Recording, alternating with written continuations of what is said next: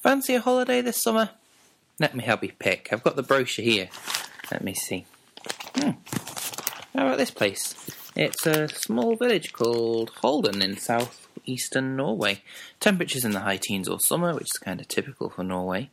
There's a wide range of activities available, 12 hours a day, 7 days a week, all included. Gosh, jogging trails, sports facilities. Oh, look, even new places to try new skills, like a wood shop, recording studio, even a professional kitchen, actually. You can do cooking lessons. Cool. You get to stay in a luxuriously appointed room. The pictures look lovely. You get a flat screen TV, mini fridge, full-length windows, very nice, very city-in. Flood the room with light, yeah. You share a living room and a kitchen with all mod cons between 10 people. There's even a complimentary 2-bedroom house for your friends and family to come and visit. Excellent. Let me just see, how much is the price? My God, it's free. Unfortunately, of course, however much you want to go there, you probably don't qualify, because Halden isn't a holiday village after all.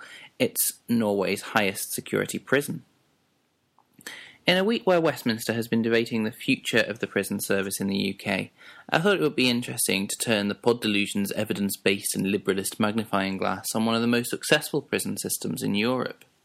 With a reoffending rate of just 20% compared to the UK's 60%, prison seems to work in Norway, and that includes those incarcerated for short sentences of 90 days or less. So what's the difference?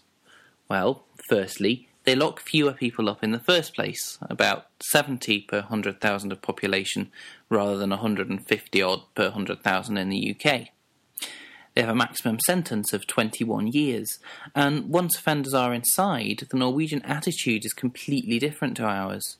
They accept that penal prison systems have little impact, and so the whole prison system is geared up and designed around rehabilitation and integration into society.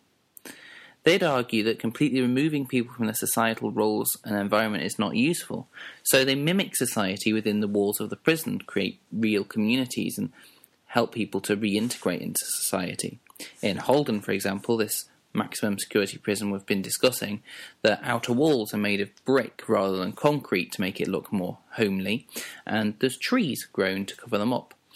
One of the architects described it as an iron fist, but within a silk glove. The guards are very highly trained. They have at least 2 years training, 1 year theoretical and 1 year practical, before being let loose in the prison system at large. They don't carry guns or weapons, and they actually integrate into the community, sleeping, eating, working and playing alongside the inmates. They foster the community rather than controlling the prisoners, and they avoid creating a them and us scenario. Indeed, the governor of the prison makes a deal with all new inmates that if they escape, they'll phone the prison. In the last 2 years, 3 prisoners have escaped, and all phoned in. That just shows you the level of mutual respect, I think, between the guards and the prisoners. In the country's lower security prisons, residents, and they call them residents, enjoy unlimited phone calls, 4 days leave a month, and live in brightly coloured wooden chalets on idyllic islands. And there's about 37% of the prisoners are in these lower security prisons, so, always something to aim for. None of this, of course, could be further from the reality of life in British prisons. The Daily Mail balks at the prospect of prison inmates having TVs in their cells and would gladly lock most prisoners in solitary confinement for the rest of their days, unless, of course, they are prosecuted under European legislation, in which case they're martyrs who deserve to be celebrated.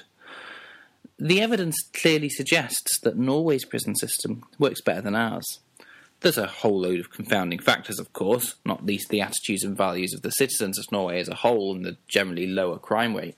But shouldn't we be looking to mimic a prison system that works, rather than becoming more and more Americanized in our approach and locking up more and more people in harsher and harsher conditions? It may not be very Pod Delusion to say so, but maybe Ian Duncan Smith is onto something. Oh my God. This is Simon Howard, reporting for the Pod Delusion.